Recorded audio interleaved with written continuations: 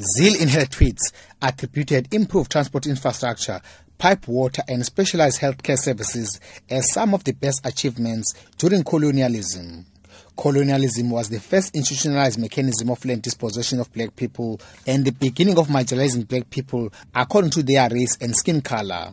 Although Zille later apologized, the party says she will be disciplined for her comments. Party leader Musi Maimane explains. In 1994, we had a pact to say we are better together.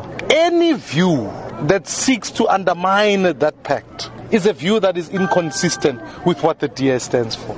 And that is why I've taken deliberate action to say the words of Premier Helen Zille are inconsistent with our party. I have referred her to the disciplinary hearing so that we can get to the fact that it undermines that particular project.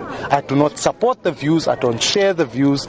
Shifting focus to next week's by-election in Pietermaritzburg, the DA leader urged his party supporters to go out in their numbers and vote for their party candidate, Shaun Atkins. Atkins is up against ANC's Mel Williams and the IFP Sakile Makhathini. Speaking to party supporters during the door-to-door campaign in the area, Maimane committed the party's candidate to deliver on the expectations of the people. That like we won this ward the last time, we want to retain it. We've got a great candidate. But furthermore, we want to be able to work for the people. This is a province where young people must be able to find jobs in this place. And therefore, I believe that whilst other parties have long forgotten about the people who are here, we've got to be a party that continues to champion the rights of the people who are here. And I believe confidently that as we saw change here, we are seeing change in municipalities. Soon we will see change in the province.